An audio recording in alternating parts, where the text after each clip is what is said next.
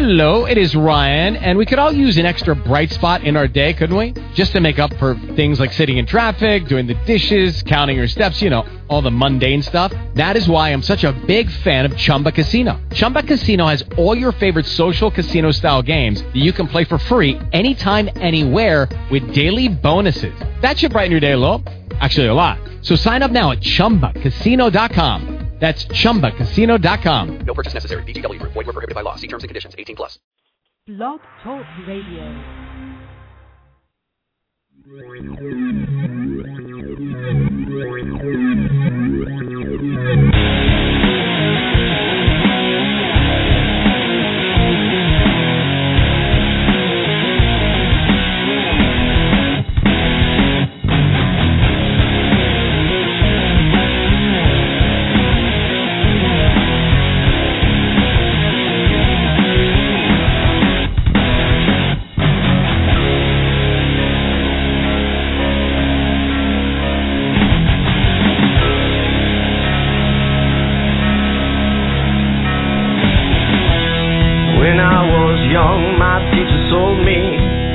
That I was free, yeah. And as a child, I grew up programmed by TV, yeah. And as a teenage boy, I found out just how free is free.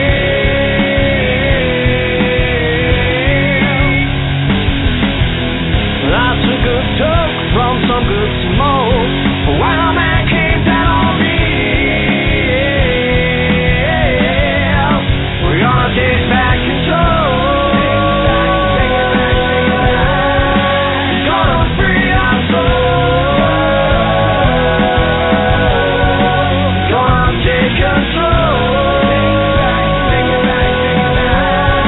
Lord, please save my soul.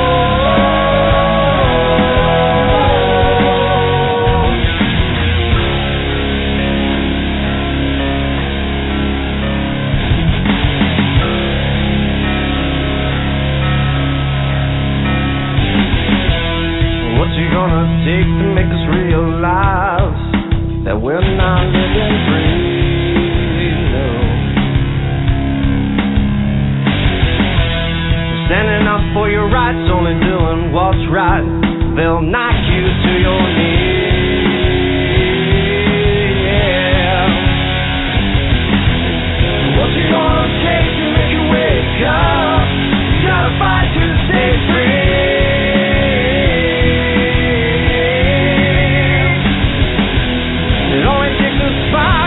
Set things off and say you want a revolution, yeah. We're gonna take back control. We're gonna free our soul. Gonna take control. God, please save my soul.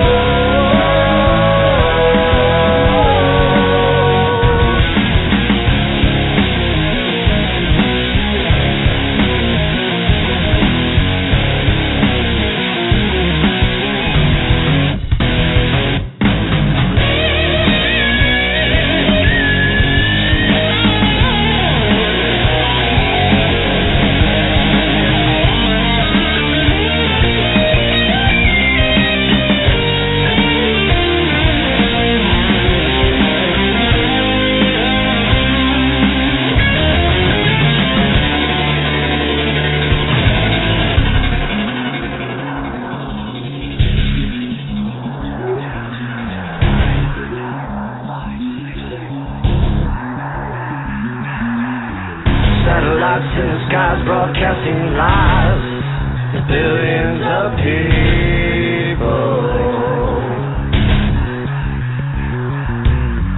Cameras on the streets tracking who we meet. You call this liberty?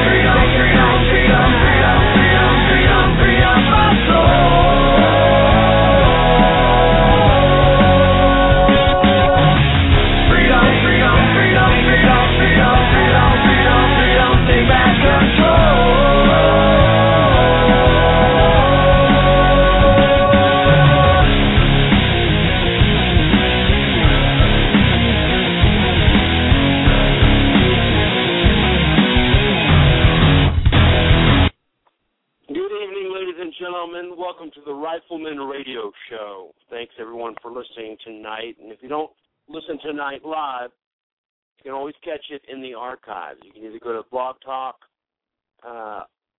blogtalkradio.com/Appleseed Radio, and you can get it there in the archives, all however many there are, 50-some shows a year times 5 years, 250 shows. Or you can subscribe to it on iTunes, have it delivered to your iTunes, and then download it to your iPod from there to listening to later. I want to start off the show with just my own prayers for the folks at the Naval Shipyard, for the folks in Colorado and New Mexico that are experiencing the terrible flooding that's there. I know I personally have about 6 different friends in Colorado and New Mexico that are being flooded out of their homes, and if you're a praying person, you can pray for them, and then pray for the families of the folks killed and injured in the Naval Yard shooting, and then pray for our nation. Anytime we have any kind of an event like this, it goes straight to the heart of the different factions that are currently fighting right now. And I don't want anybody to use this as a way to punch somebody else in the eye. I think that we should mainly be praying for our nation, for it to heal from this, praying that we find better ways of helping folks that are at some kind of a breakdown that would cause them to do such an evil thing. I know that a lot of folks are blaming firearms for this, that the firearms are the reason that this happens, but I'll tell you right now that evil doesn't need firearms. Evil can use a rock or a knife or a can of gas or a truck filled with fertilizer. Evil is just going to be evil, and I don't know that there's anything we can do to ever stop this. Certainly we could make it harder for evil in some ways, but the sad truth is that this is never going to be eliminated. It's never going to be stopped.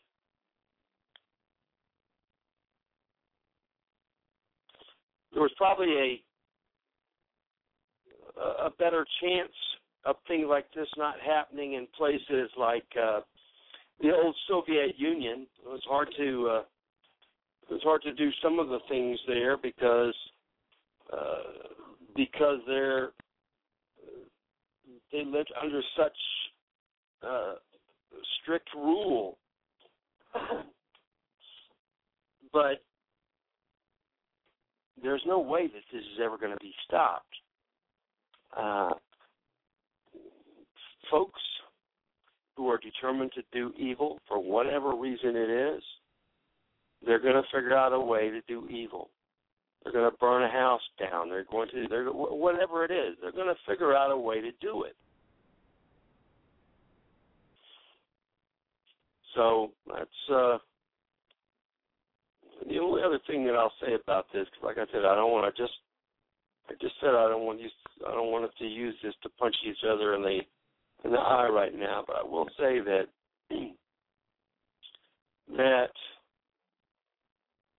this is one of many recent mass shootings. But there's a big difference between this event and the one that could have been the largest mass shooting in American history at the New Life Church in Colorado 6 years ago. The main difference is that gunman wasn't allowed to continue on with his shooting spree. I mean, he came ready. He came with several handguns and an AR-15 and over 1,000 rounds of ammunition, but he wasn't able to complete his evil deed because he was confronted by one of the church's armed security members. So that is all I'm going to say about that. All right. If you'd like to call in tonight, you're welcome to do so. The call-in number is 347-308-8790.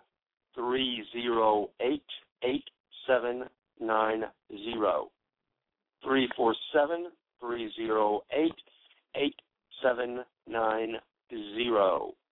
I'd like to thank Poker Face for providing the music, our intro music. That's Control with a K. And if you'd like to listen to more of their Liberation Revolution rock, you can go to pokerface.com and listen to some more of their music there. Maybe buy some of the music they have for sale. All the guys in Poker Face are great guys. They're great guys. They're great patriots. They spend a lot of time playing music at patriotic events, and they're just some great guys, and they have some great music. So go to pokerface.com and listen to some of the other music they have there. I want to thank Sam D., my co-host, who shows up here every time that I'm on the radio. He's here, too, and he's on the switchboards right now ready to take your calls. He just told me the switchboard controls are not working. All right. Well,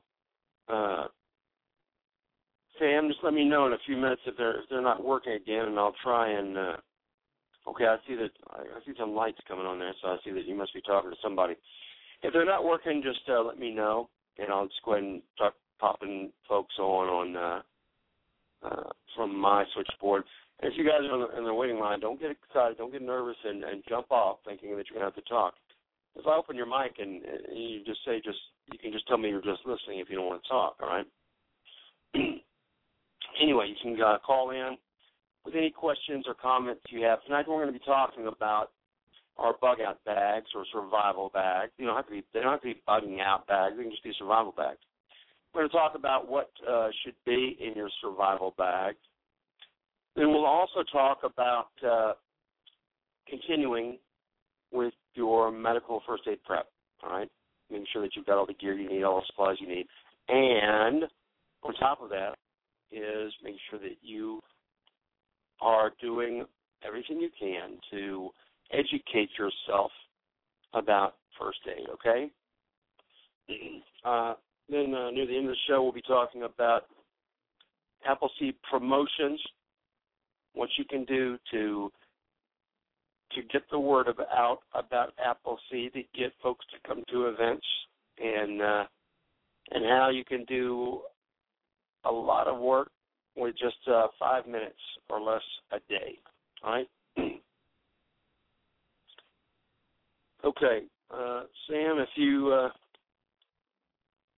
got the switchboard working, or you say you're not sure, I'll just go ahead and start popping some folks on in and see if they want to talk. Area code 606-595. You're on the air. Okay, well, you don't have to talk. You don't have to hang up. I'll just pop you back off. Area code 352-236. You're on the air. Yeah, I'm here. Okay. Did you want to talk, or you just listening? Well, I started out listening, but if I can comment on your opening statements about the shooters, most of these people have been under doctor's care and medications, psychotropic medications. And this last guy was hearing, correct. voices in his head. on a recent report, it was showing that 29 of the last 30 mass shootings were taking some type of antidepressant, anti-anxiety drugs. Yeah. So that's pretty close to 100%. Now, any comments or any speculation you would like to make about the connection? Because I'm not sure that we can, when somebody's taken those types of drugs, it's normally because they're experiencing some type of anxiety or depression or something, and I don't know if that's if that is causing it, if that's accelerating what's happening, or if it's if it's just incidental information. I don't know. What do you think about that? Well, it's a correlation that for some reason the mainstream media is completely ignoring. They're suppressing this information to the general public. It used to be people who were mentally unsound were put in state institutions, and then the Supreme Court declared that they have rights to be crazy. Being crazy is not against the law, and they've turned them loose on the streets. So the jails and the homeless shelters have become the respite for, the crazy people. And we can't regulate them, but they want to punish everybody else who's not crazy for the actions of what crazy people do. So, well, more of what I called in on is Appleseed promotions and plans. I've been with Appleseed about 4 years now. I've only gone up to an ITT3, because that's my level I'm comfortable with. But I gunsmith. Okay. I build a lot of LTRs. And on the back of my business, I'm in Florida, Ocala, Florida. Okay. You guys have a great program there in Florida. We keep pretty busy. With the ammo shortage and, of course, the summer heat, attendance has been down. But right. On the back of my business cards, I have the Rifleman's Challenge, the 1-inch square, and, can you hit this, put 5 rounds in this little square at 25 yards, and if not, we can help, and if you can, have you taught somebody else with the Appleseed webpage below it. And when I go to the range, I hand cards out to everyone I meet and promoting Appleseed. And yesterday I was at the range. I took a liberal son, about 20 years old, to the range. He'd never fired a gun before. He got to play with a couple evil black rifles, one of my M1 Garands and a 1911, and had a great time. And one of my cards, a young lady posted out at 25 meters, and she said, "Hey, mister, can you show me how it's done?" And we can't get into, put your foot in your mouth, Doug. So we can't get any positions there. You're shooting off a bench. And just on one elbow and unsupported, I put my first round about 1 minute at 3 o'clock off dead center. And I said, well, that's the way you do it. Just repeat 4 more times. And she said, whoa. So hopefully we have another, couple attending an Appleseed here. Well, that's always a good reason for you as an instructor to be ready, because I've run into that many times. Folks saying, "Well, how can you show us? Can you get out and shoot and show us how it's done?" And if you've been doing what happens to a lot of instructors is that once you start instructing, you're not on the line shooting as much anymore. So some folks are not at all, because the time that they would have devoted to shooting, they're now devoting to instructing. So they're not shooting anymore. That's why I always tell my instructors, and when we have events, I always try and rotate the instructors down through the line to make sure that you stay current on your shooting skills, because it's never going to fail. Somebody's going to say, hey, show us how it's done, and you sure want to be able to do it. So far, I've not managed to embarrass myself yet, and neither have any of my instructors. But that's one of the reasons why we try and keep doing that. Now, I think that one of the other things you can do is while you're there at the range, if I go to a different range or something, I'll always take a stack of Appleseed targets with me, and I'll put some red coats and some AQTs and stuff, and I'll just leave them on the, down on the target line for folks to shoot at. And then I'll leave 6, 7, 8 in a loose stack there, like on one end of the line or the other, so that folks can pick them up. They'll take a Sharpie and just write on one, here, take it, take one, try and shoot it. Yep.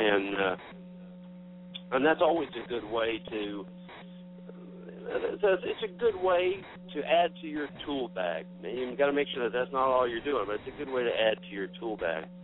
Now, back to the news and them not covering the mental aspect of this. Certainly, that's nothing new, because we know that for the most part, almost all of the mainstream media have some form of bias against the shooting community. And were they to introduce the fact that there are mental health issues and stuff and ponder that, then it's going to take away from their true agenda, which is the fact that the rifle itself did it. The rifle, it didn't need any other complications or anything else, because just the fact that you had a human being and you had an AR-15, that's all it really takes for you to have a mass shooting. In this last case, there was no AR-15. There was an 870 pump shotgun. But that's what they were saying. Oh, that's what they were trying to say for quite a while. They're just disappointed as heck that it wasn't. They're just disappointed as heck that it wasn't an AR, because it ruins their story. It ruins their agenda. Right. So. Well, like I said, the best thing we can do right now, I think, is pray for the families of everybody. Pray for the family of the shooter too, because obviously, nobody trains their kids to do that. Nobody raises their kids to do that. The family is going to be a living hell. They're going to have to shoulder the guilt for their child's deeds, and it's just a horrible thing. It's a horrible thing, and I think that one of the things, since we're talking about the mental health issue, one of the things I think we can do is just to keep an eye on our friends and try and watch them, and if they seem to be having trouble, try to give them a hand if you can. Try and encourage them to seek out counseling, because that has been the case with every one of these guys, is that they have all had these mental health issues, and apparently they were all under some type of doctor's care. And I don't know what you can do, because I don't want, at the same time I'm asking you to keep an eye on your friends and try and help them. I'm not trying to tell people to become secret police and try and turn their friends in if they're acting strange. Everybody acts strange. Everybody has some kind of strangeness to them. It doesn't mean that they're going to go out and do anything evil. And I don't know, because I don't know all the facts of this case, of whether he showed any intentions of doing anything like this, or if he said anything. I don't know. I'm sure that we'll hear more about it as the days and weeks go by. But like I said, it's a horrible thing, and I don't know that there is anything you can do to stop it other than somebody being there, ready to stop it themselves. Well, I think many of these things are false flags. This gentleman shot the tires out of a vehicle. which in Florida would be a felony. He shot through his roof or ceiling into the floor of the apartment above him because the neighbor ticked him off. Again, another felony. They dropped those charges, and it said that it was So all the flags are there. But all the warnings that everybody tells us to report were there and brought to the attention of police, and it was let go. I've heard reports that a trained SWAT team in active shooter response was prevented from going into the naval yard when fatalities were up to 2, and 10 people's lives could have been saved, but they weren't allowed to go in there. So the body count wasn't high enough to meet the agenda of the people on the left to have another opportunity to take advantage of. I mean, Eric Holder's famous words, never let a crisis go to waste. With only 2 people, it wasn't a big enough crisis. I'm gonna hope that that's not the case. I'm just gonna, like I said, I'm gonna hope that that's not the case, and that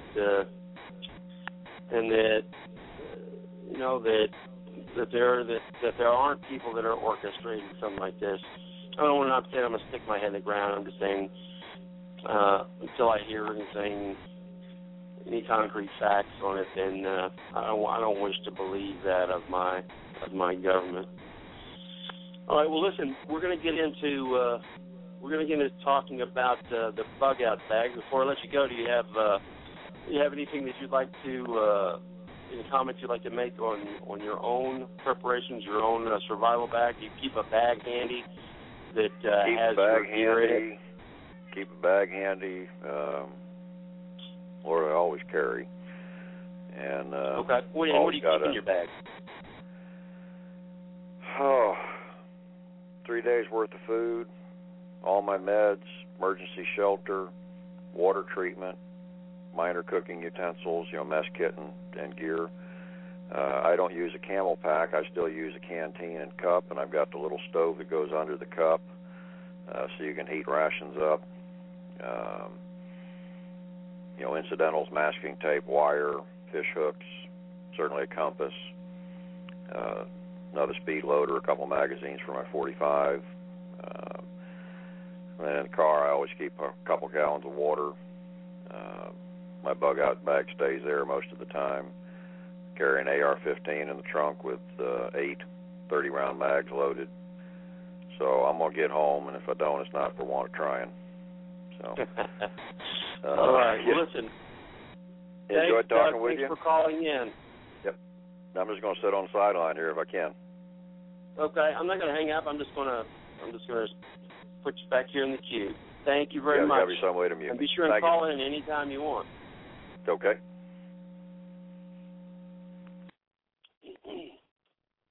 All right. And the rest of you guys, you're welcome to call in. We got another. We got a little over 40 lines left if you'd like to call in. The number is 347-308-8790. 347-308-8790. All right. A lot of people, you'll hear folks talking all the time about Bugout bags, and the name is the term has become kind of a generic one for a survival bag or a go bag or anything like that. And certainly, the reasons that folks keep the bags are going to be varied, and the purposes that they have are going to be varied also as far as the specific purposes. But you should have a survival bag. I'm not going to call it a Bugout bag, or I'll call it a survival bag or a go bag, because a Bugout bag, the true meaning of the term Bugout bag is for you to get out of the area, to bug out, and usually a bug out is at the sharpest point of its definition would be something where you had to get out immediately. The term bug out originally originated in I think near the end of World War II or the beginning of Korea, and what it was what it was meant to describe was whenever you had to leave your positions immediately, when you had to drop everything and go, when you were about to be overrun, or you were in the process of being overrun by the enemy, and you had to bug out. You had to take off immediately. And way back in the ancient ages, whenever I was in the military, I started off with an artillery unit, and of course, the artillery units back then, at least our units, had a very well practiced bug out drill, and this was at the time. The anti-artillery radar units could pinpoint your position very rapidly and very accurately with just a few shells being fired. So what we used to do is we used to practice rolling into a place, and they would set up the guns, fire a couple of rounds from the battery, and then they would bug out, because the idea was that you would have just enough time to come in, you'd get everything ready, to get set up to fire the mission, you'd fire it, and then you would have to immediately grab everything and take off, because the idea was that when you were firing your mission, that those shells would be tracked, and that the anti-artillery radar would be getting reverse tracks from the flight path of the shells, would pinpoint the location, send that data to their guns, and then begin firing missions on your battery. So the idea was to roll into place, get set up very quickly, and then once the guns and everything were all set up, then they would strike everything that except that was absolutely necessary to fire the immediate gun missions. They'd already strike everything, pack everything back up. They would fire those missions, and then they would take off and dash out. And that was our bug out drill. We have the same thing for your individuals, for the families. And the idea is that something happens, and you don't have time to pack a bunch of stuff up. You've got to go. You've got to get out, and you've got to go. And that's the bug out plan then, that you've got to leave wherever you are and take off by foot or vehicle, and carry whatever you need with you in your bug out bag. So, but that's not really what I want to talk about tonight. What I want to talk about is more the survival or go bag. These are the bags that you would carry with you.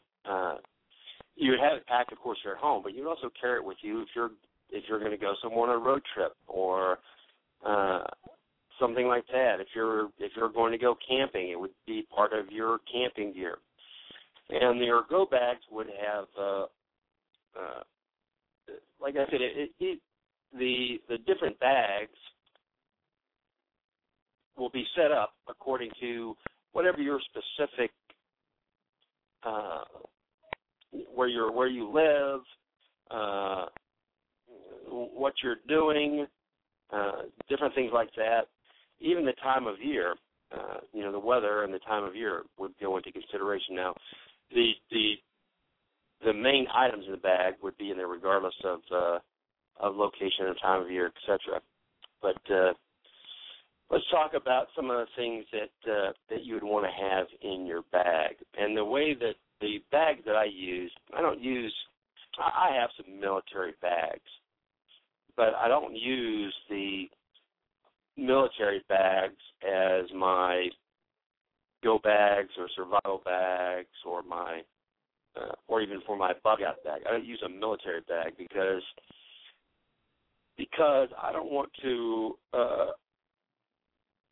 look like I'm in the military or that I have a bunch of neat stuff that somebody else may want. I try and look as plain as possible.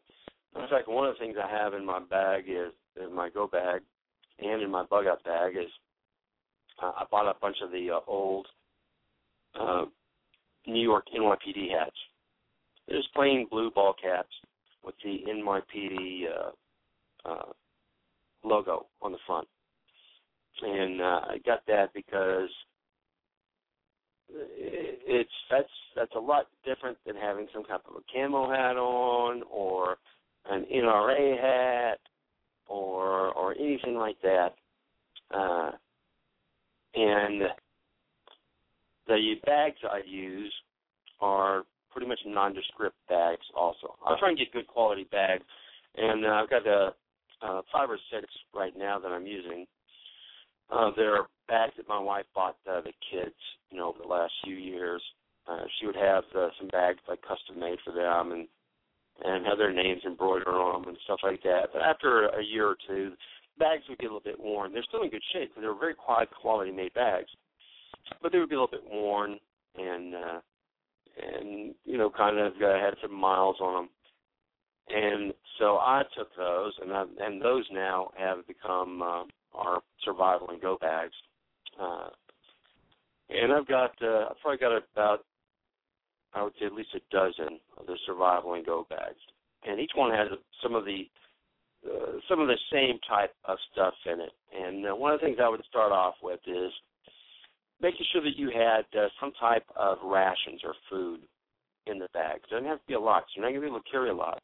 The bags aren't big bags, and they're not going to hold a lot of food. And you're not trying to do that. You're trying to, with a go bag or survival bag, you're just trying to put a buffer between you and the nothingness, all right? You and hunger, you and nothingness, you and not having any supplies, all right? You're trying to give yourself a good baseline buffer between the two. So what you can do is you can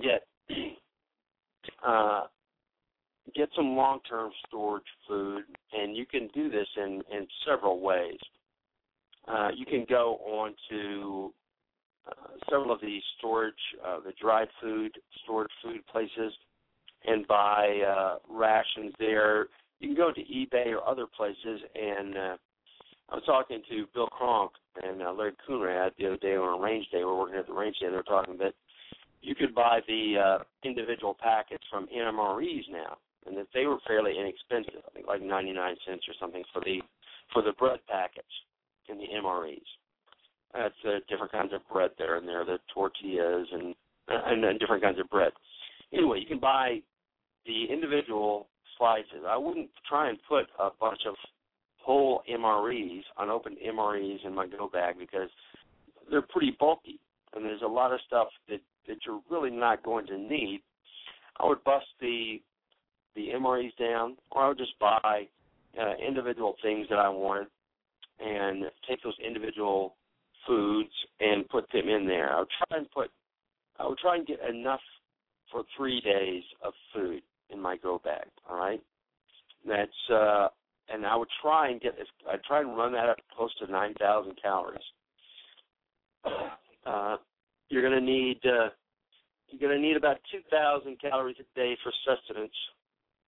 But if you're in a situation where you're having to carry a go bag, then you're probably going to have to be doing more than just sitting in the shade or sitting in your recliner. So I would try and work it out so that I had some high caloric value foods in there, and that I was pushing it up right around 9,000 calories, and making some varied things. And a lot of my go bags, I carry sardines because I think I told you guys sardines. I like sardines. I got nothing against them. They're not my favorite food either. So that's one of the reasons that I have them in all my instructing bags and in my go bag is because I'm pretty sure I'm not going to just crank it open and start gobbling them, when I'm in an Appleseed or something because I don't like them that much. But I will eat them, and they are good. And they're a good source of calories and protein. I think that I would, if I'm going to get the sardines and store them, I've got the oil sardines. in my bag because I want the extra calories from that fat, from the oil. And then you have the EFR bars, the emergency food ration bars. You can purchase those, and what they try and do there with those is they try and hammer in a bunch of calories into one block of rations, so that you've got it's got as many calories as they can cram into that block of rations. It may not be the best tasting food, but we're not telling you have to live the rest of your life on this. This is just something to put into your go bag so that you will have calories that you can consume when you need them. And most of the EFR bars, I think, have plenty of other, the way that they're packed and they're set up, they have a pretty decent shelf life in them. All right, so make sure that you have food that you can eat, and some people take food that you will have to prepare. You can do that. Things like rice and stuff like that, you can do that. But my only consideration on that would be is if you take food that has to be prepared, then that has several things that goes with it. One, you'll have to prepare it. It takes time. A lot of times that'll take fire, water, a container, stuff like that. So as far as prepping food, certainly you'll want to add rice. I've got who knows how many pounds, maybe 400 pounds now of rice. I would certainly advise you to keep rice and stuff like that at your locations. I just wouldn't advise you to use it in your go bag just because it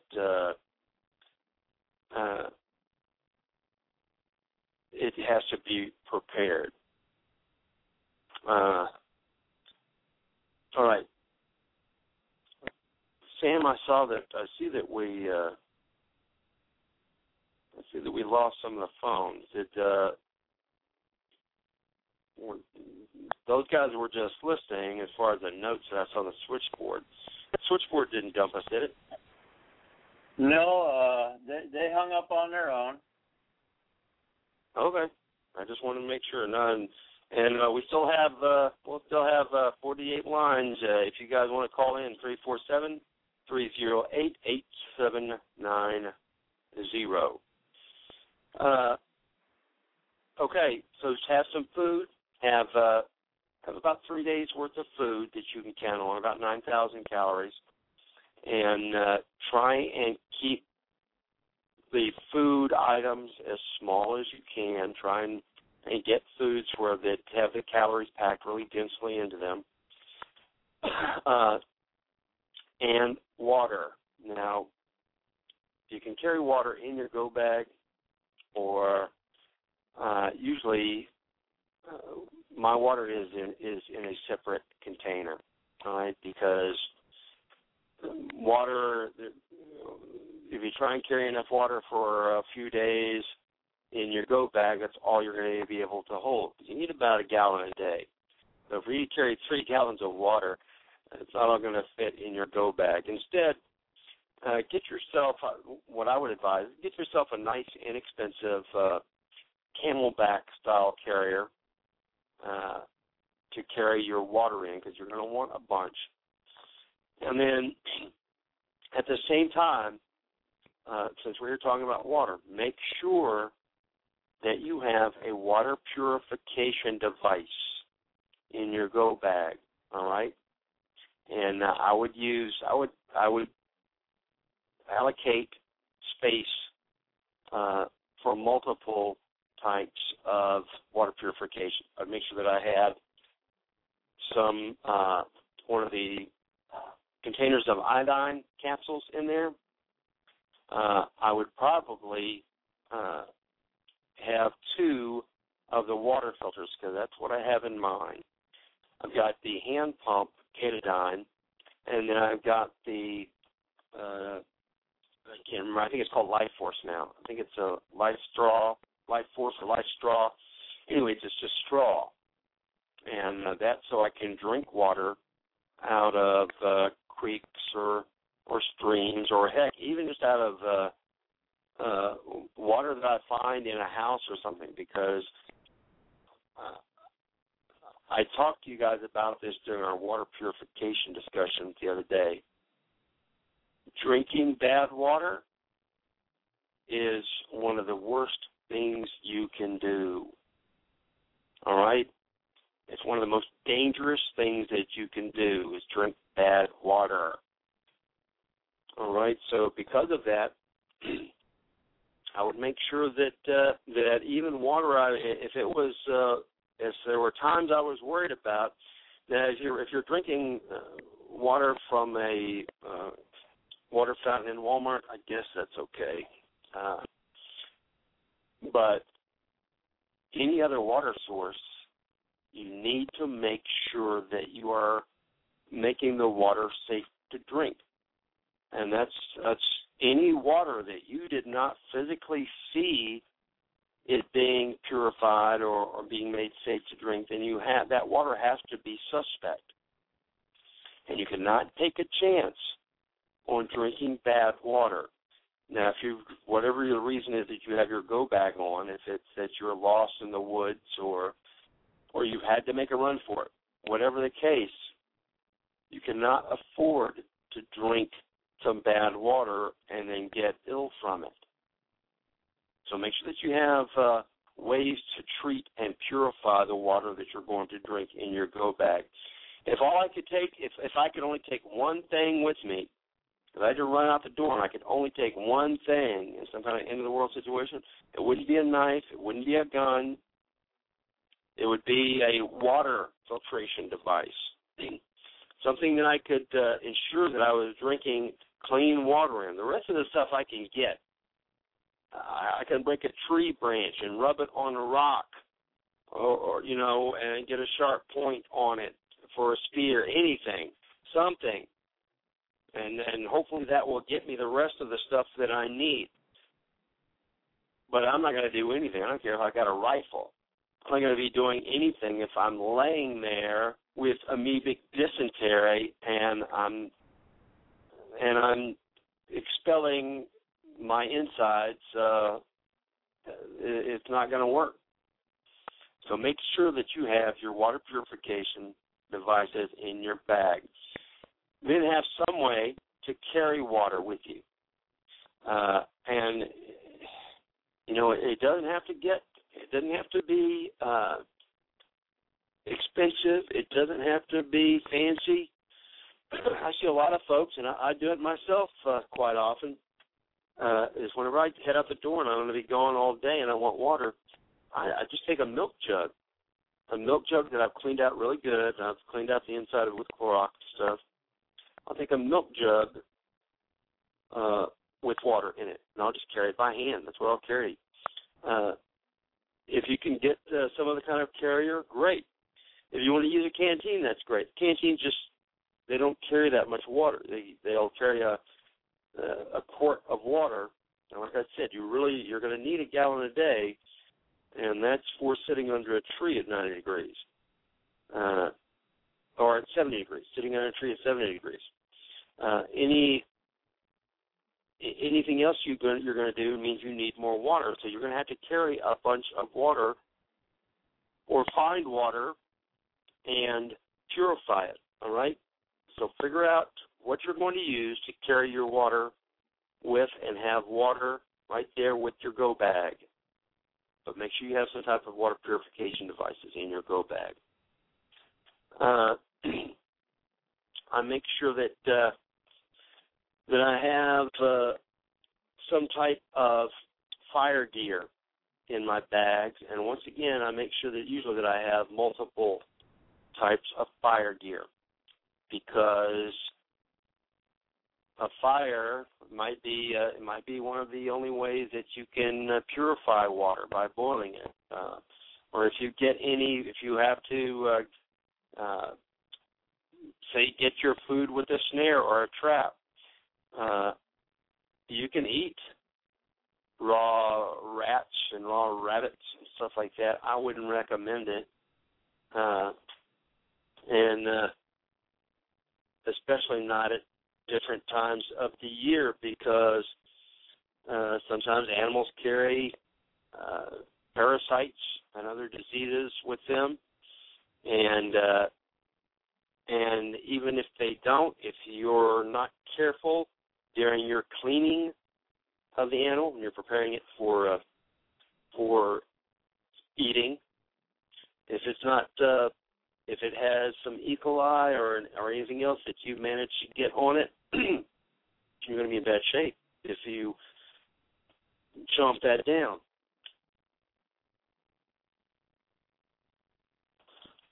So I'd recommend some way of cooking it, and the only way you're going to cook it is with some type of fire. And if it's winter or cold weather, it doesn't have to be that cold. It only needs to be about 65 degrees, 68 degrees, and you to be just moderately damp, not even soaking wet. That's 65 degrees and damp. And after a couple of hours of that, you're going to start getting hypothermia. So you're going to have to make sure that you have some way to start a fire. And when we're talking about fire starting was it last week or week before last, remember when I was telling you about that is that you can't just depend on or matches or a lighter or something like that, all right? The best thing would be to have several ways to start a fire with you and some type of tinder. And the tinder would be the thing that you use to catch the spark or to catch the flame and get it going in order to light the larger items. And remember we talked about making our own tinder last time, making it out of paraffin and sawdust, or you can take cotton balls and Vaseline, anything that you will be able to light, in many cases, even when it's damp. So make sure that you have some fire-starting equipment in your go bag, and I would make sure that I had several kinds. I'd make sure that I had lighters, that I had a flint and steel or a striker match.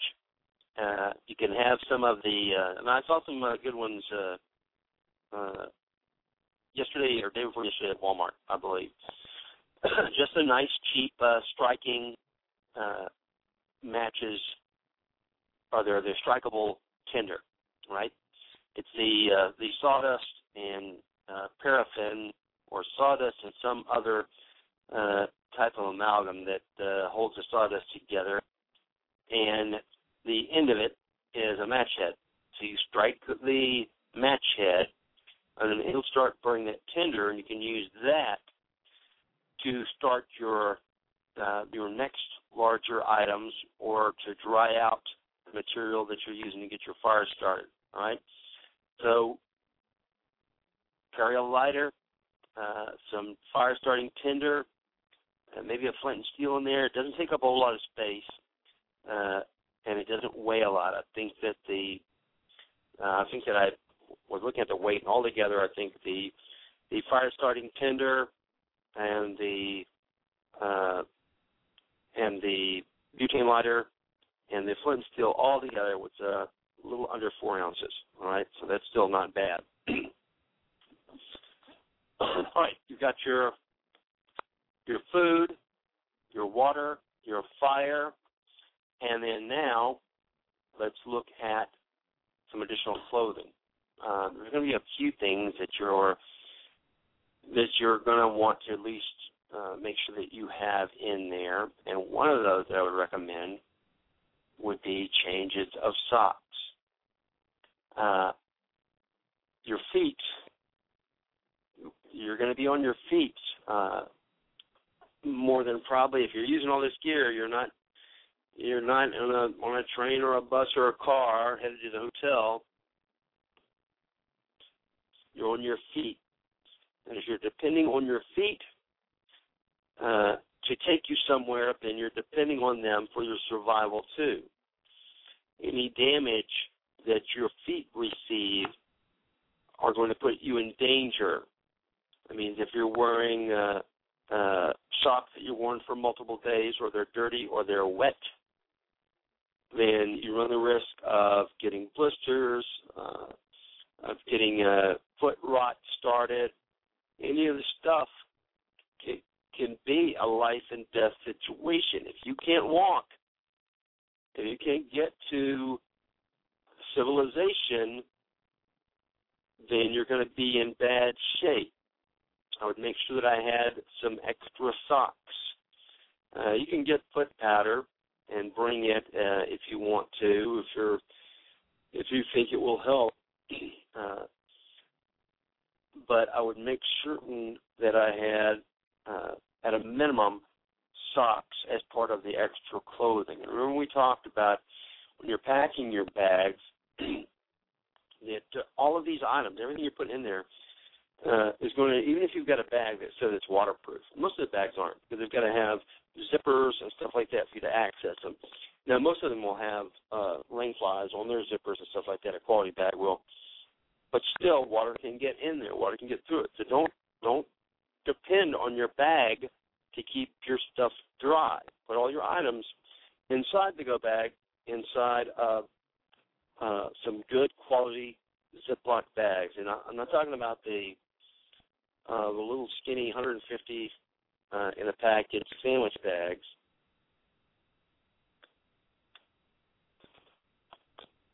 Go ahead and spend a few extra cents on this and get some of the decent quality freezer or storage bags. The plastic is a lot thicker on that, and they'll last a little bit longer. They'll be less quick to get a hole or to wear out. And pack your clothing items in that. And that also helps because when you are packing your clothes and stuff, you can put them into the bag, into the Ziploc bags, and then get the bag just about closed except for one part of one corner, and then roll the air out of it. Squeeze that air out of that bag and then close it up so that it's like vacuum sealed. And now instead of the 3 pair of socks taking up as much space as like 2 bananas or something like that, it's only going to take up as much space as a small paperback book.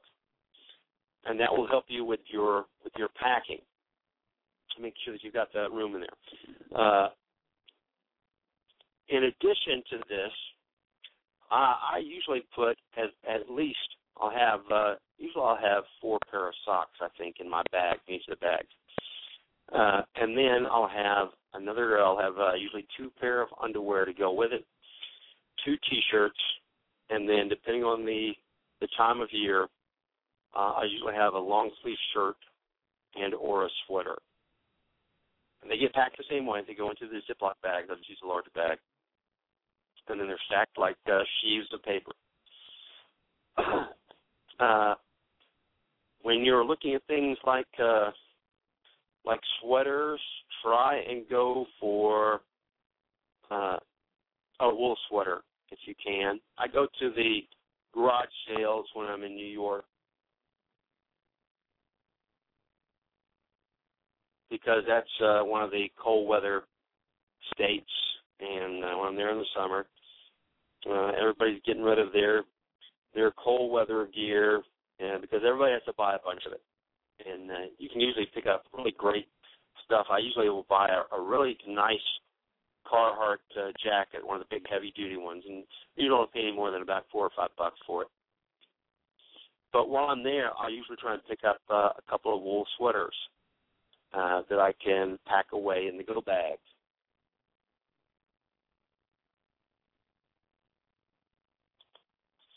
Now, if you're storing wool sweaters in a stack in your house, out in the open, I don't recommend that because of the damage that moths can do to the wool. But even if everything is nice and clean and dry and everything else, you can still get the moth damage on the wool. So even if you're storing it in your house, I would still recommend you putting it inside of a plastic bag and flattening all the air out and closing it up. But I would have the wool sweaters in my bags because, once again, it doesn't take the temperature doesn't have to go down very far for you to get cold. Even in the summer, in the desert. You know, once the sun has gone down, and a lot of times the wind will pick up then at night in the desert. You've just gone through the day temperatures, which can run up to 105, 110, 115, and then at night it'll cool down to sometimes in the 60s. So now you've got almost a 50-degree drop in temperature, and I don't see why people are surprised when they realize how cold that can be. Because if it was a 70-degree day and you lost 50 degrees, then it'd be 20 degrees. All right, so you'll get the same thing in the desert. So the scale will be split up a little bit. You may have a 105, 110-degree day, and then a 65 or 75-degree night, and it's going to be chilly. And it's not that the chill is going to kill you, like you're going to get hypothermia and die. You could. What I'm saying is that in situations where your body is stressed and you're in some type of survival mode, the last thing you need to do is be burning up calories or not being able to sleep because you're cold. You're going to need that sleep to repair the damage and the use that was done to your body during the day so that you can move the next day. So you need to be able to sleep through the night, and you're not going to be able to do it if you're shivering. So make sure that you've got a sweater in your bag. And then I told you guys last time that I always make sure that each of my bags has a poncho in it, a waterproof military poncho. And I choose the military ones because it's just the cheapest that I could find. You can get a good, let's see, back then when I was buying these I was buying the Woodlands camo, the nice Woodland camo waterproof ponchos from the military. I think those were like, when I was buying them like in 10-pack, I think they were like $3.50 to $4 a piece. You can probably get even the better ones that they sell now, the digital camo ones that they're using. You can probably start. I haven't checked to see what the prices are, but I'm sure you can get those fairly inexpensively too. You can also go to places like Sportsman's Guide or Cheaper Than Dirt and stuff like that, and usually they'll have bought some foreign military's gear like that up, and they'll transfer the savings onto you by purchasing it there. And if not, there's always eBay. You can go to eBay anytime you need old military gear, and you can purchase it fairly inexpensively there. So get a poncho for each of your bags. Now, besides just the ponchos, in each of the bags, I also carry one of those space blankets, the first aid space blankets they make. Now, I carry that as part of my first aid gear, but at the same time, if you need that, if you don't have any other way to stay warm, you wrap up in that blanket, and the reflective blankets, then that will help conserve your body heat. All right? So I would make sure that that I have one of those in my bags. Now, what we'll do in just a minute, we'll talk about the first aid part of it, because we'll segue from the bags into first aid by talking about that. So that would be what I would go to next. But let's finish up talking about the bags, and then we'll talk about the first aid kits in your bags and about your first aid and medical prep. All right. Okay, so now you've got the food, water purification. You've got the fire starting gear, and now you've got some clothing in the way of maybe some extra socks, underwear, T-shirts, maybe a sweater, a poncho, and one of those heat-retaining foil blankets. All right? In addition to that, in my bags I have Leathermans. All of the plain bags, just get plain Leathermans and not inexpensive ones. You can go to eBay, you can get them off there. Or if you have, if you know somebody that's working at the bus stations or the airports or something, maybe they can slide you some from work there. But if not, you can get the Leathermans fairly inexpensively from eBay, and then or put them on your wish list for your birthday or Christmas or something.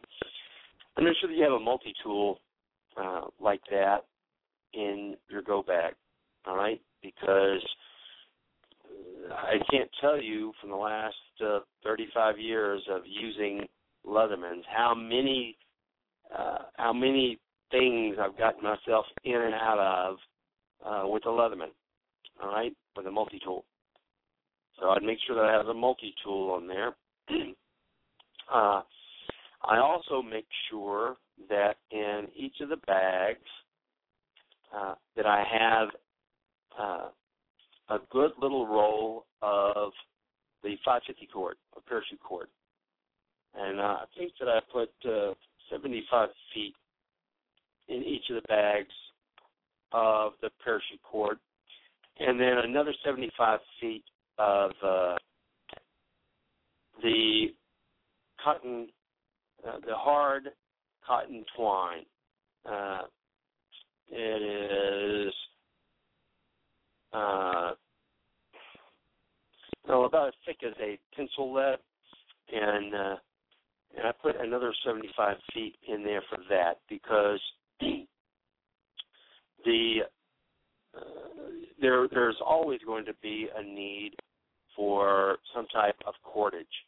Cordage is very, very important as part of your survival gear. You can fish with it. You can make snares. You can use it to help you build shelter. On and on. All of the bags have a pretty good amount of cordage in them, and mainly I use 550 cord, and that's because I bought a couple of the big rolls. I don't remember how much was on the rolls, 1,500 feet, something like that on each roll. I bought a couple of the rolls, and then I cut out 75 feet and put it in each of the bags. And the parachute cord is good because your parachute cord can also be disassembled. The parachute cord is just that. It's a cord that they use when they're making the lines, the risers, the parachutes. And it's called 550 cord because that's the weight it was designed to take. Each of the strands of cord were designed to have a 550-pound limit on them. But inside the 550 cord, the way that it's made is, I think it has about 8 or 9 individual strands, then with a woven sleeve around it. Well, what you can do is you can cut the paracord, and you can slide some of the individual lines out of the inside of the parachute cord, and now you have a very fine line that could be used for sewing or for fishing. I imagine it could even be used for sewing up a wound if you have a needle in there, which is another thing I always keep in my bag. So having the cordage in there is very important. Now, in addition to the cordage, I've also taken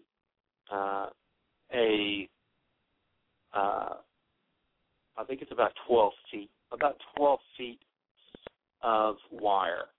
And this is the fine wire that comes with with the booby trap kits. And you can get it just about anywhere, but it's a very fine wire, and that is what I use for my snares. You can use cordage ropes and stuff like that. You can use that just fine. The problem is that if you didn't get a good snare on the animal, if you didn't get a killing snare on it, then the animal isn't going to just sit there and wait. It's going to try and chew whatever's holding it. It's going to try and chew through it. And they can chew through the nylon cords and the cotton cords, stuff like that, fairly easy. The wire, it's a lot harder. So I carry the wire so that I can make the snares with it. It doesn't take much room. I take the wire, I've taken the 12 feet of it, I've just rolled it up into about the size of a little bit bigger than a 50-cent piece as far as circumference. And then I just put that in one of the little tiny envelopes and closed it and folded it. It helps protect the wire and keeps it separated. And then that goes into the Ziploc bag with the cordage, with the 550 cord and the regular cotton wound cord. A knife. If you don't carry one on you, then you need to have one in your go bag. All right? You're going to need to have a knife in your go bag. Now, I always have my Leatherman on me. I carry the old-fashioned Super Leatherman. It's the retired model. But you can still find them on eBay, so I've picked up probably about 24 over the years, and some of them I give out, and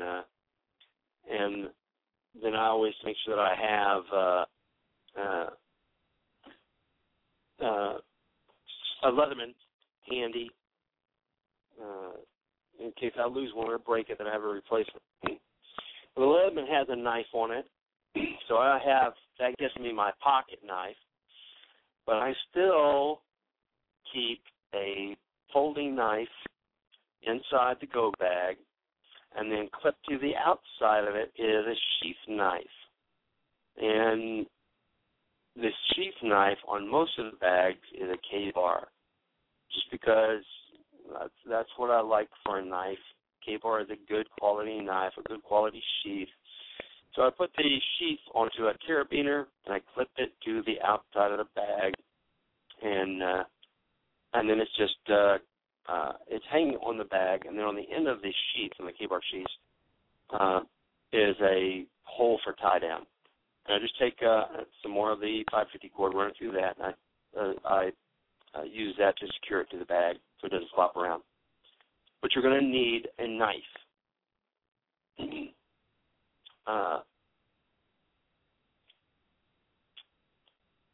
Then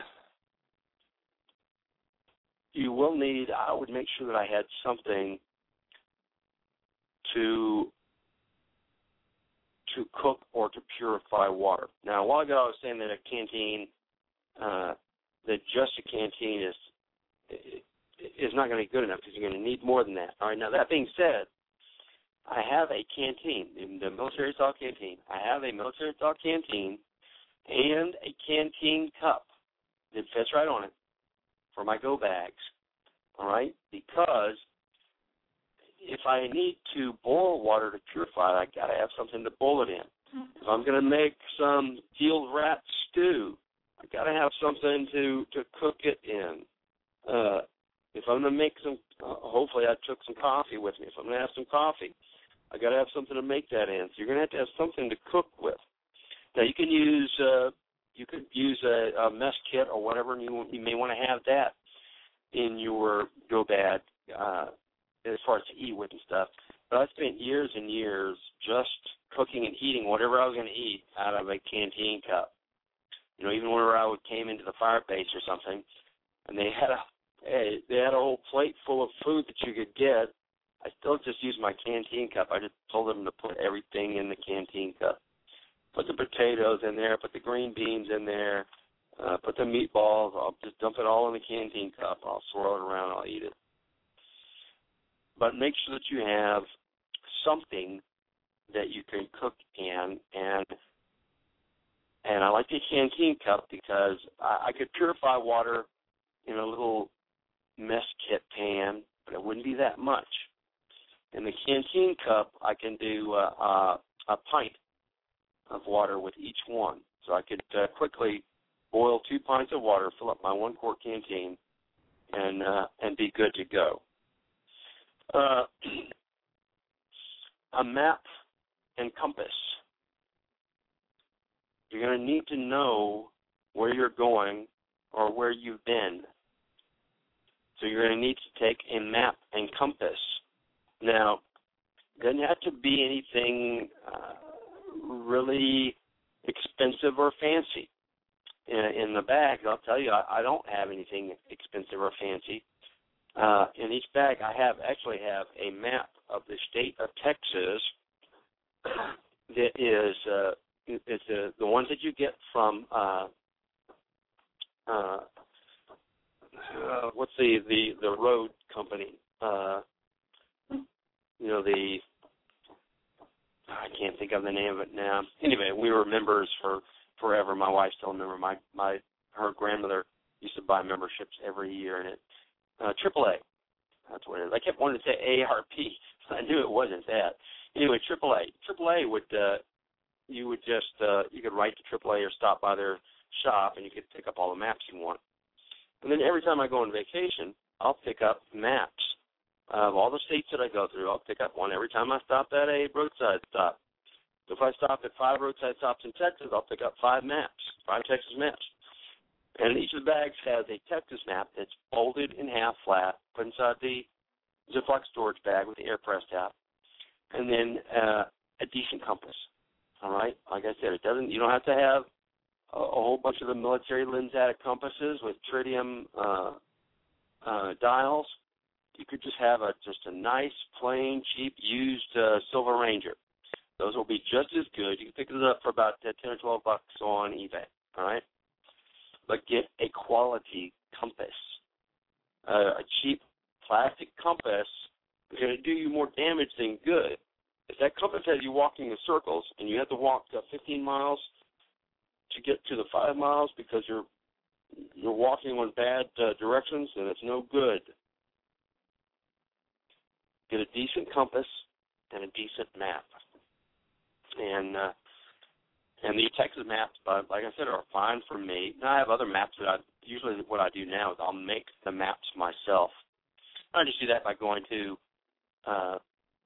Google Earth and figuring out the area that I want to look at, and I'll make the maps in whatever size that I want them to be, and you could even make fairly large maps if you wanted to, just by downloading the maps in sections and then cutting them and gluing them together and then putting acetate on them if that's what you want to do. I think that there's good ways to get maps now fairly inexpensively, but because I'm cheap and because I'm already paying for the satellite service and the printers and ink and stuff, I usually just make my own maps. And you don't even have to do that if you go to the gas station or wherever, or you go to the state rest stops, and they will give you the map of the state you're in free, all right?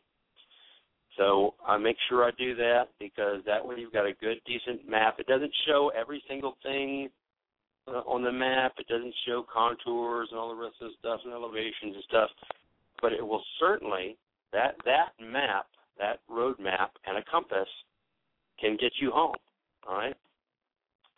So make sure that you have a map and a compass as part of your gear in your bag. That's going to be wherever you are is where you need the map for, all right? Unless you know exactly where you're going or where you're going to be, then you could grab the map of that area.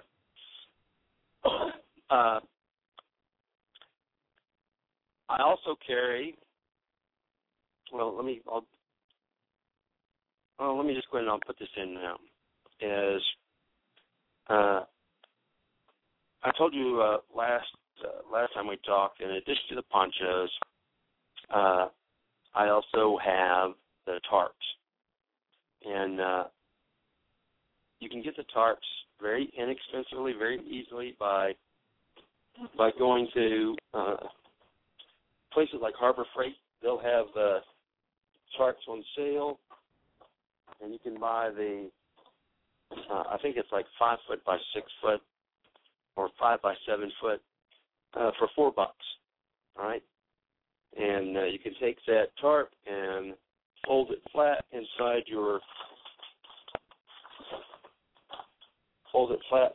bag. And the way I do it is I fold the tarp up so that it is the same side as the inside of the bag, and then that is what goes to the back of the bag that would go against my back. That way, the rest of the stuff that I put in there has a tarp between my back and the rest of the gear. All right, and then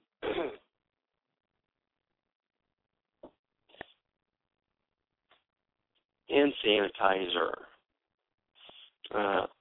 And I'm not telling you to use the hand sanitizer because I want you to be,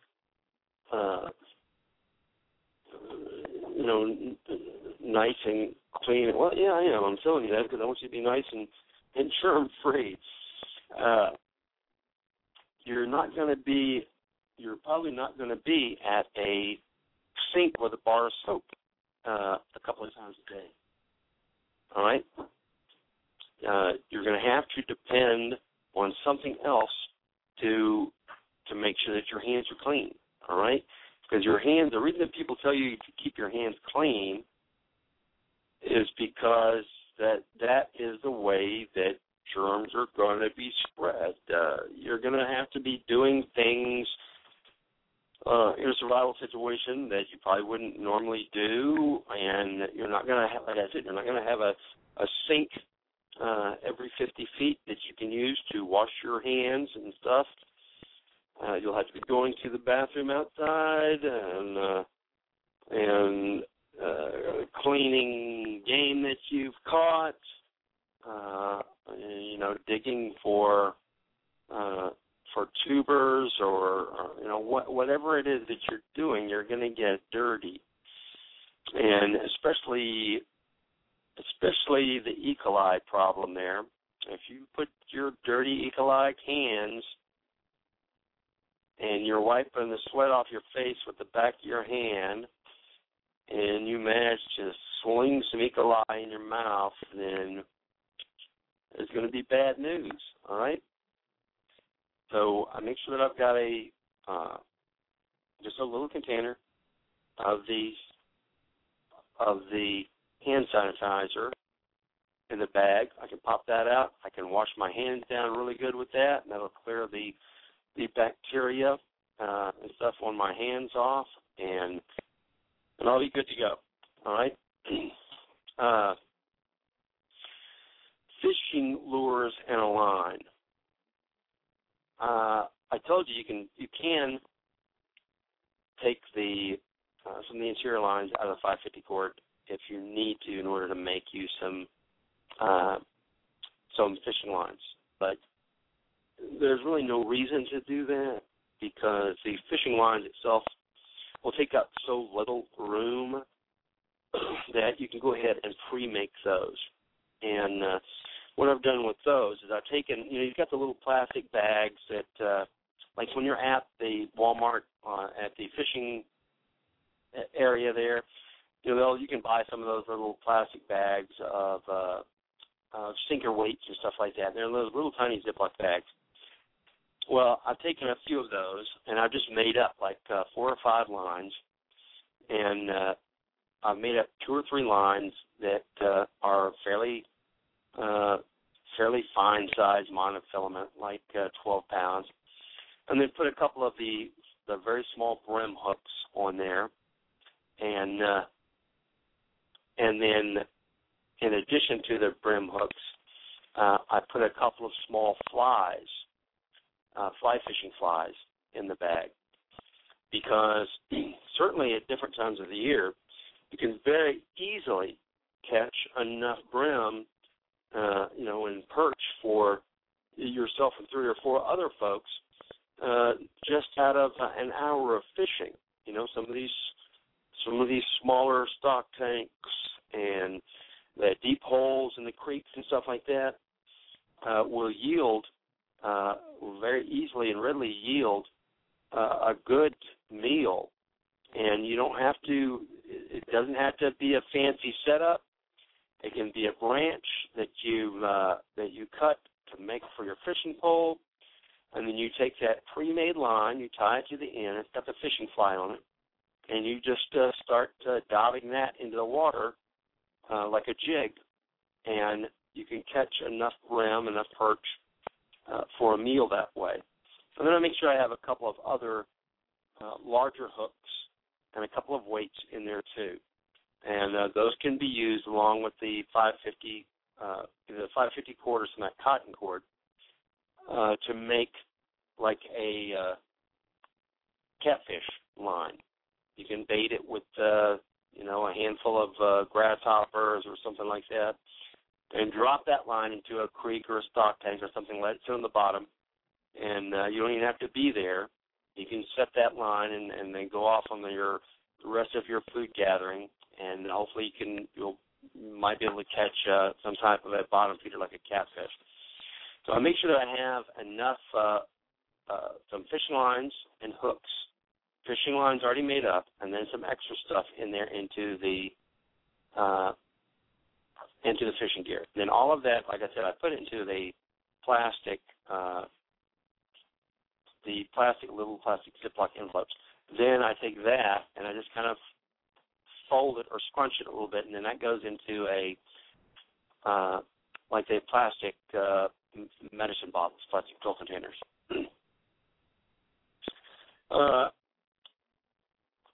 In addition, I take some duct tape, and I don't take a whole roll of it. I mean, I do in my big kits, like in what I would call the go bag, or the Bugout bag. Yes, I got a couple of rolls of duct tape. But in my survival bag or my go bag, I've just taken a pencil and I've wrapped about 5 feet of duct tape around the pistol. And the duct tape, that could be used for any number of things. All right, it can be used. They've got books written now about what you can make out of duct tape. All right, and the list of stuff can go on and on. What I've given you is the basic essentials of it. Now, depending on where you are, is going to determine a lot more of what you're taking and how you're putting it in there. Maybe if you're living out in the middle of the desert, you're not taking as much fishing gear, right? Maybe you're taking something else. Maybe you're taking some solar stuff. Some of the things that some people add are just that, are like solar chargers. You can buy the portable solar chargers now, so that you could charge your phone. If you're out in the wilderness, you could charge your phone with solar power, and that would allow you to use the GPS on your phone to help you get out of wherever you are. If not, if you don't have any way to get power for it, then you're out of luck. When it goes out, it goes out. That's it. So some people will put solar power chargers in there. I don't use that. What I have is a hand crank, one of the newer hand crank flashlights that also has the USB port in it, so you can plug it in that way. You can sit there and you can crank a charge up on your phone. That'll lead to the next thing, and that is having a flashlight. I think it's very, very important for you to have a flashlight in your go bag, in your survival bag. You're going to drop something at night, and you're going to have to find it. You may have to walk down a trail at night, and even little things like stepping, tripping on a rock or something like that. Something that sprains your ankle or damages your foot or your leg where you can't move is a disaster. Make sure that you have some kind of a light. Now, for my go bags, I don't use the batteries anymore. I have the hand crank lights, and I really can't tell you enough about how much I like those. And these are the lights. I'm not sure where you can get them at different places. Right now, my local Walmart only has the one with the radio in it. I think having a radio is good. It could help you out with with knowing what the weather's going to be or something like that. And I'm sure it's a great morale booster. But I just want just the light on my flashlights. So right now I don't have a good place to get them close by because I live out in the middle of nowhere. But they do make, Coleman makes them, several people make them. You can Google the hand crank flashlight, and you can find a good quality crankable flashlight for about $15. I think that's about what I paid for each of the ones that I have. It's about $15 a piece.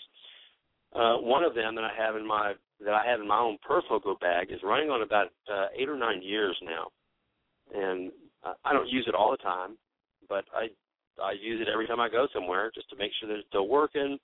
I still crank it, and even if it's completely dead, like 8 or 9 cranks, 8 or 9 spins of the crank handle, and I can easily find my car keys or on the ground, or I can see it not to trip on something. So a flashlight, some form of flashlight is going to be important.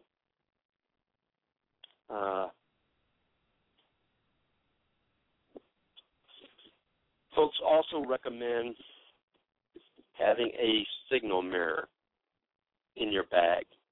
And I do have signal mirrors in all but 2 of the bags, I think.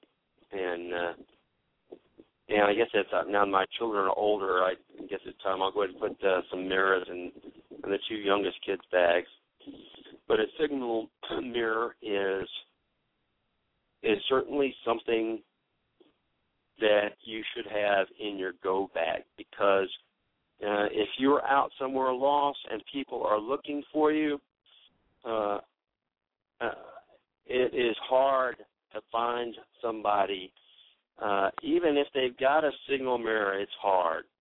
But if you don't, it's almost impossible. I was watching a movie the other night. I don't remember what it was. It was a kind of a hokey movie with about John Travolta and Samuel Jackson, some kind of a special forces kind of movie about some kind of special forces team in Panama or anything. Anyway, they were looking for the guys. They were out trying to rescue some guys, and they were flying in the helicopter, and they looked down. This is at night. The guys didn't have any gear, any kind of lighting gear or anything, and it was raining. And they're looking out the window of the helicopter, and they goes, "Oh, there they are down there." And listen, I'm telling you, that's never going to happen. That's never going to happen. Even if you're wide open, waving a T-shirt, there's a good chance that they're not going to see you. It's not as easy as you would think. On the ground, it seems pretty easy because you look up and you see the aircraft up there, and it's all by itself, and you're like, they got to see me. They got to see me down here. But it's not as easy as it would appear for you to be seen. So I would advise keeping a signal mirror in your bag, and of course, make sure you know how to use it. Make sure you know how to use the signal mirror. I've used mine before to sew up a slice I had under my eye, which I wouldn't have been able to do without the mirror. But I had it cut right under my eyebrow, right before the curve goes into the eye socket. I had a nice little cut there, and I was able to sew that up by looking in the mirror, which is, once again, it's not easy to do either because it reverses everything. But make sure that you have a mirror in your bag. There's plenty of other stuff you can add on. You name it, you can add it on. You can have an entrenching tool or a shovel, either inside the pack. It's a fold-up kind, or one that you can strap on the outside of the pack. I have a fold-up saw in 2 of the bags that I can use to cut limbs and stuff like that. You could carry a hatchet with you or a machete.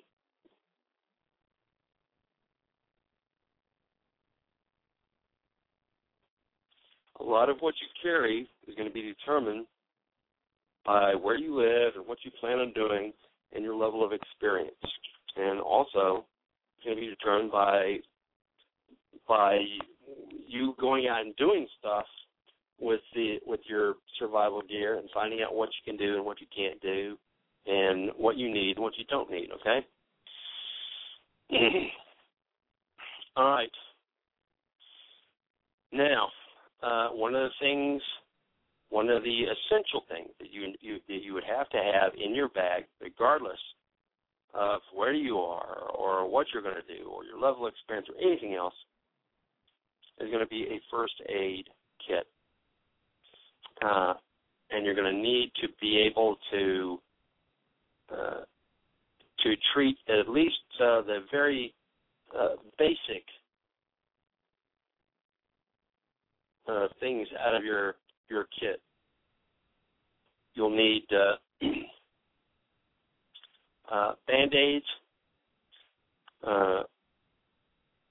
You'll need, let's see,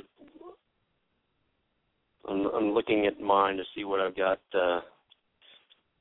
what I have in mind. This is just a small kit that goes with me whenever I'm going either camping or even if I'm just going to the range. I still stick this in my bag because anytime you're doing anything with firearms, there's always the possibility that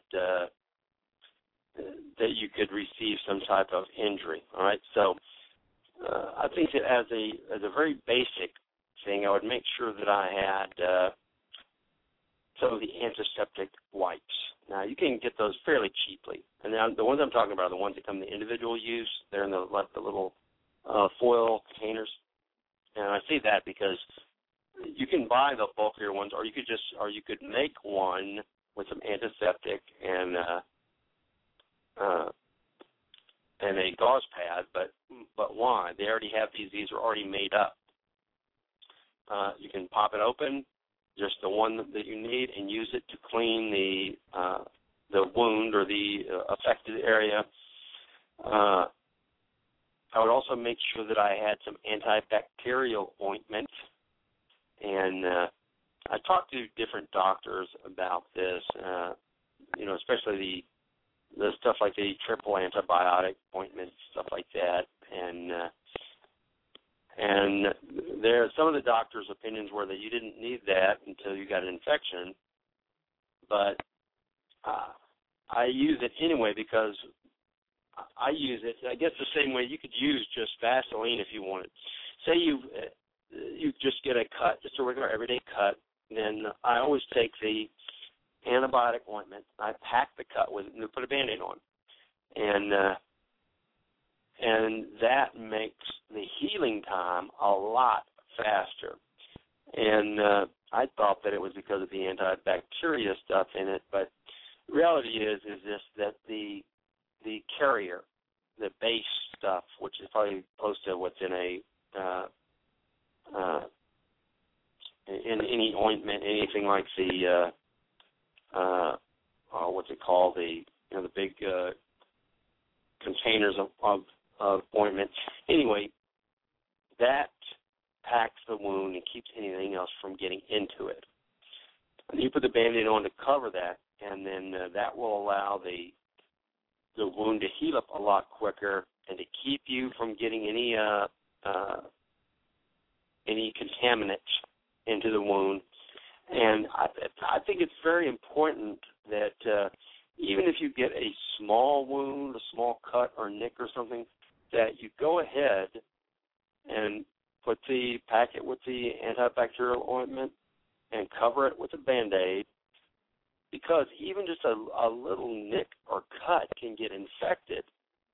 And once it gets infected, man, just a small cut or nick can put your hand out of commission, and it can end up killing you.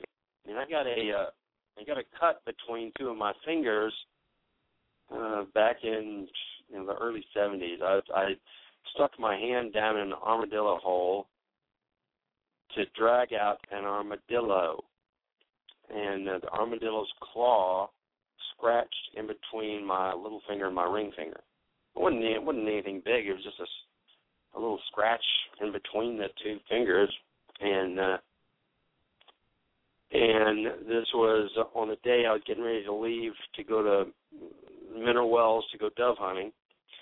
And by the second day, the hand was swollen really big. I had a high fever, and ended up having to go to the hospital.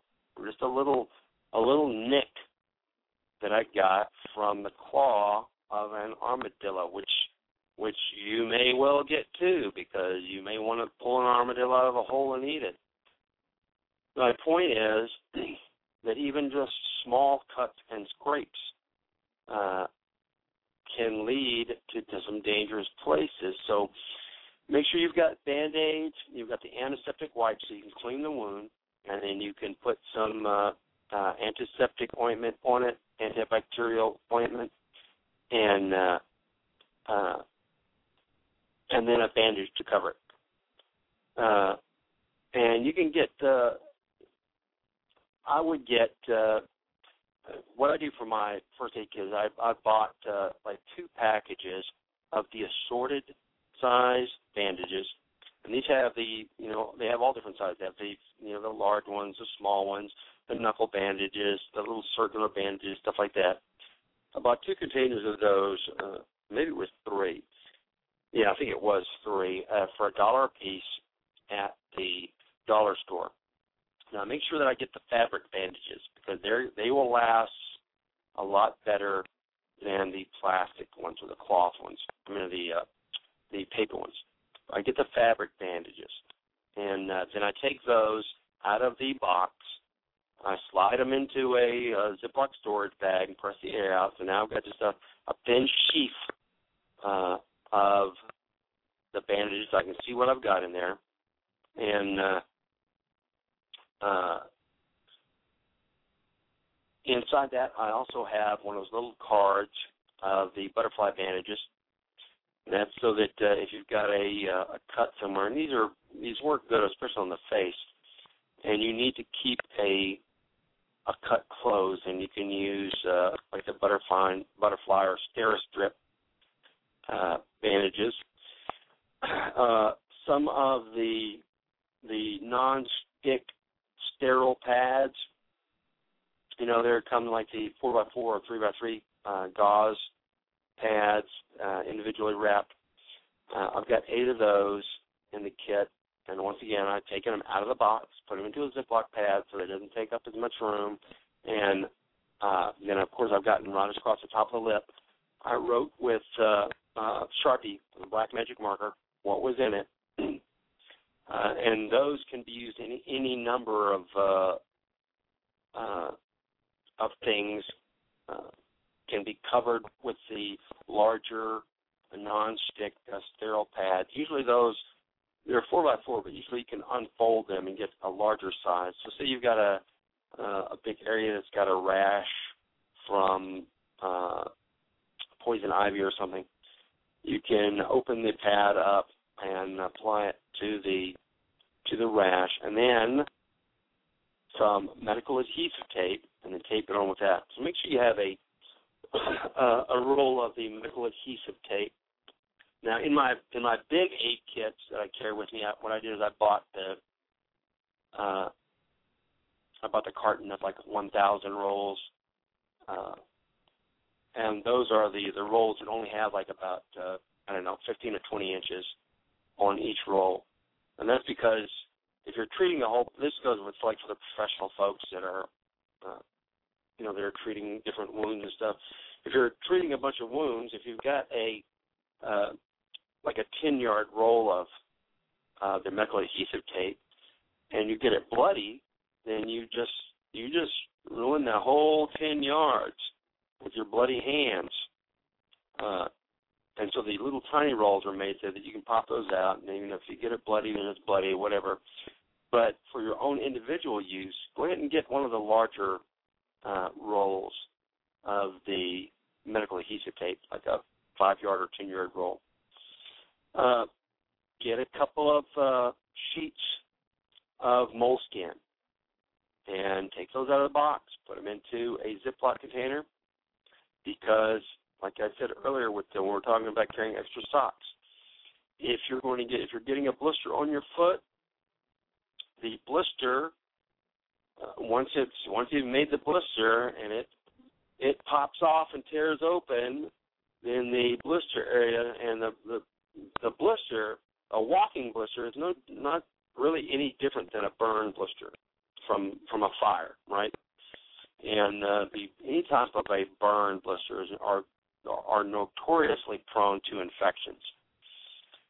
So if you're walking and you come to a break, and you should be popping your shoes and socks off, letting your feet get air, kind of drying the socks out, and you turn them inside out, shake them real good to keep sand or anything else from building up inside the socks. Clean your feet off.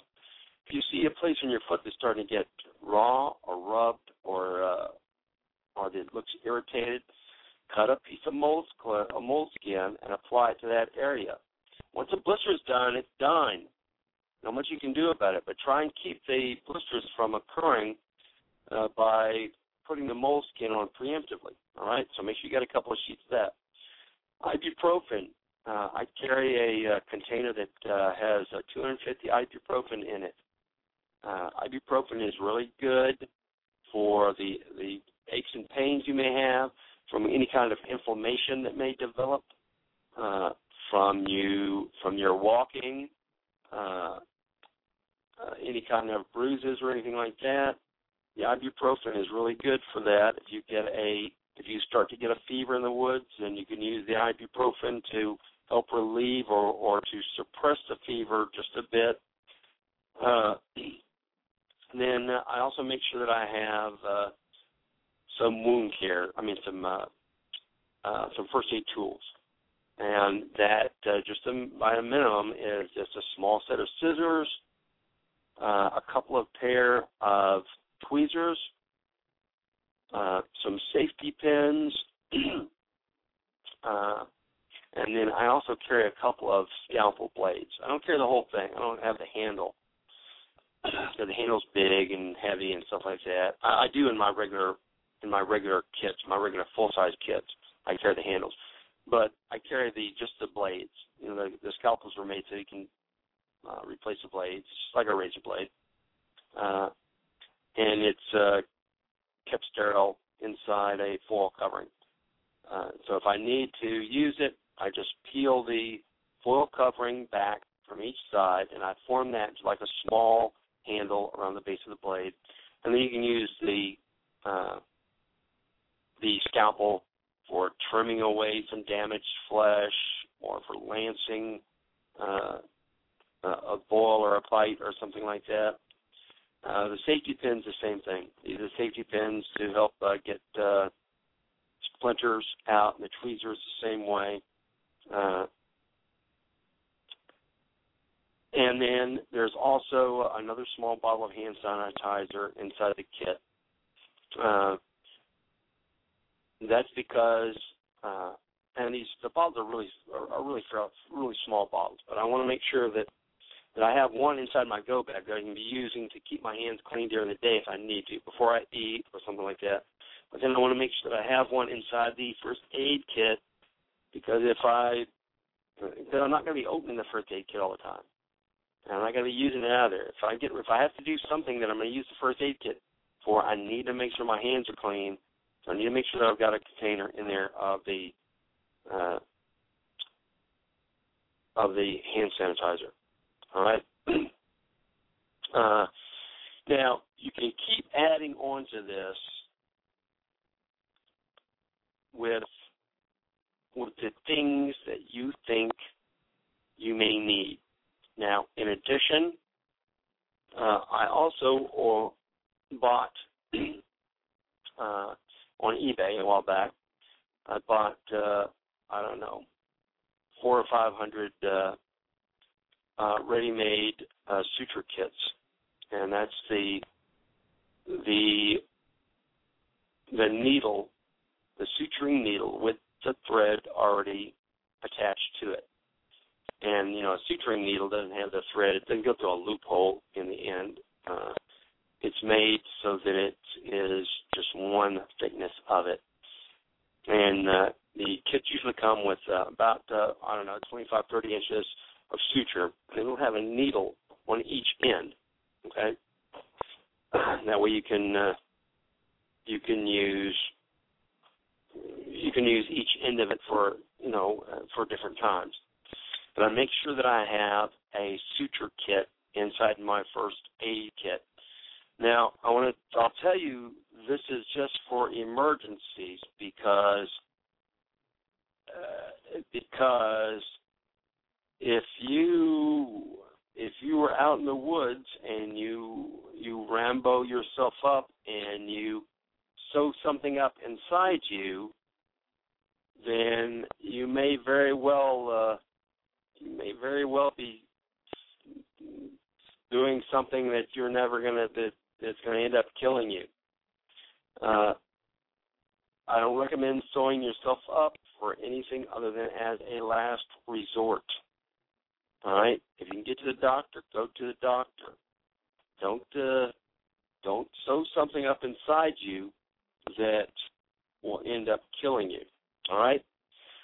In addition to these items that I'm talking about now, for you to put in your first aid gear, the most important thing that you're going to do doesn't go in your first aid kit or in your bag. It goes in your head.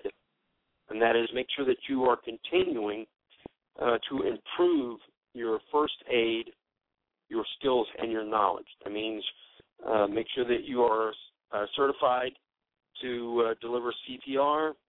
If there's any other classes you can go to them. YouTube has thousands of videos on it now that deal with all kinds of things medical. You can be using those to help improve your skills and techniques. Make sure that your mind is working just as hard as everything else and just as hard as putting the rest of this stuff together. Make sure that you are learning how to use this stuff. Make sure you're learning what to do when someone has a fever or a broken bone, or they've stopped breathing, or for heat stroke, for hypothermia. Make sure that you understand the signs of these things, the early warning signs and the actual indications that they have these, and that you know how to treat them. Having the first aid gear but no knowledge to use it is no good, okay? All right, so make sure that you are continuing to learn. All right, real quick, I want to make sure you guys are doing all that you can to promote upcoming events, to promote upcoming shoots. I know that I used to do radio shows on promotions all the time. And it was like guaranteed to be the lowest listened to show, of the month. And I haven't done them as much since then, but I know that out of the, however many it is, 250 shows that I've done, there must be at least 25 of them that I've done talking about promotions, all right, ways that you can promote upcoming events. I saw earlier somebody talking about Craigslist. Absolutely. Any of the free ways that you can do it, that's fine. That's great. Craigslist doesn't cost you anything. Anytime you can put an ad somewhere out for free, do it. It only takes 5 minutes. When I was telling about the 5 minutes, if you put an ad on Craigslist, it'll take you 5 minutes, all right? And then it'll sit there and it'll run for however long it runs. You don't have to do anything else except to answer folks that have questions about it. But now it's working like one of your minions. The same thing with all of the community calendars. You take 5 minutes a day. You put your upcoming events on one community calendar a day, and pretty soon your minions will be out there working for you nonstop. The next Thursday show, I'll make sure that we devote a little bit more time to this about to the promotions thing, because I want to keep telling folks about it, and I hope that folks will add stuff. And listen, why don't you guys be ready to call in with your promotions tricks and techniques too. All right. Make sure that you are calling in with your with the stuff that you're doing. And one of the main things is make sure that you guys that are out there shoot bossing the events, make sure that you are asking every person that attends your event, and write it down. Make sure you're asking everybody that attends the event how they heard about it, and keeping a list of that so that you'll know where the majority of folks are hearing about it. Now, without a doubt, it's going to be probably now and forever will always be word of mouth, because that is the best way for folks to come to an event like this, especially without anything else, because word of mouth, being given the information that there's an Appleseed Rifle and Marksmanship event coming up, and they should go to it by a trusted friend or a family member, is always going to be the best way. And that's one of the only ways that folks will come without any prior exposure to Appleseed, and that's on the advice of a trusted friend or family member. So it will always remain that way. But how can we expand those numbers so that we can be using the word of mouth? And we'll talk about that this next Thursday. And I want you guys to call in, too, with your tips on it. Before we go, I want to say thanks again to Sam, who's here every week with me. Sam D, working the switchboard. I want to ask you folks to remember the Colorado and New Mexico folks in your prayers, and the family and friends of the Naval Yard shootings victims and our nation. Listen, don't forget to pray for our nation. And last, I want to remind folks that the Battle Road USA Zombie Run and Gun is coming up October 12th. It's a 4.5-mile looping trail with 8 shooting stations for rifle and pistol, as well as obstacles between the stations that you'll have to negotiate. Now, I have folks all the time telling me that if something happens, I'm going to use this rifle and this pistol, and I'm going to carry my mags like this, and I'm going to carry my water like this. I'm going to use this pack. I'm going to wear these shoes. But these folks, they've never gone 100 yards, let alone a couple of miles in it. This gives you a chance to try your gear out. Gives you a chance to see how your shooting skills, your stamina, and your gear all have to work together in order for this to work, all right? In addition, we've got a combat carbine course in November, a precision rifle sniper course in November. We've got a squad school coming also in November. So go to battleroadusa.com and check out our coming events. All right? We'll see you guys next Thursday, 7 p.m. Central.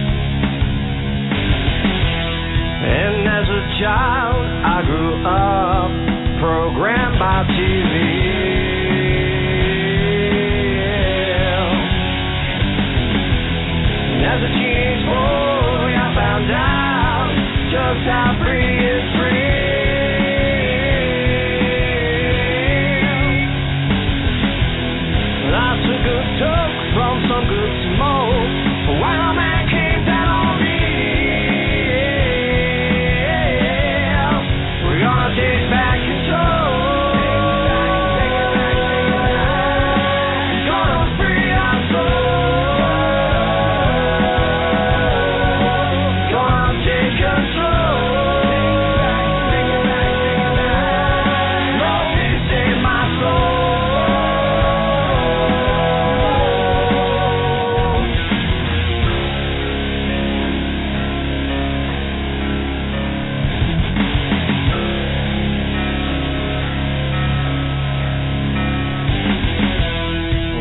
gonna take to make us realize that we're not living free, no.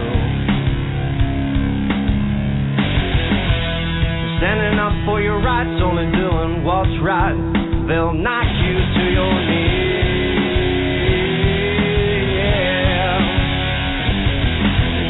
What's it gonna take to make you wake up? You gotta fight to stay free.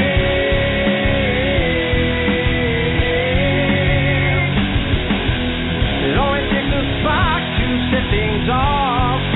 They say you want a revolution, yeah. We're gonna take back control. We're gonna free our souls. Gonna take control. God, please save my soul.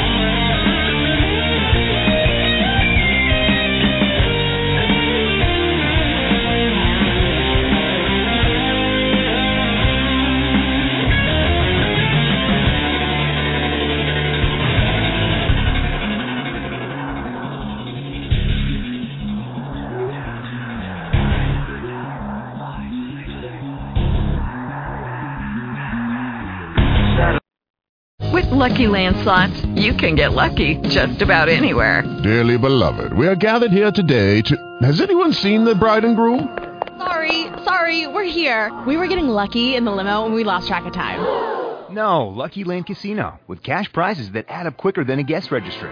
In that case, I pronounce you lucky. Play for free at LuckyLandSlots.com. Daily bonuses are waiting. No purchase necessary. Void where prohibited by law. 18+. Terms and conditions apply. See website for details.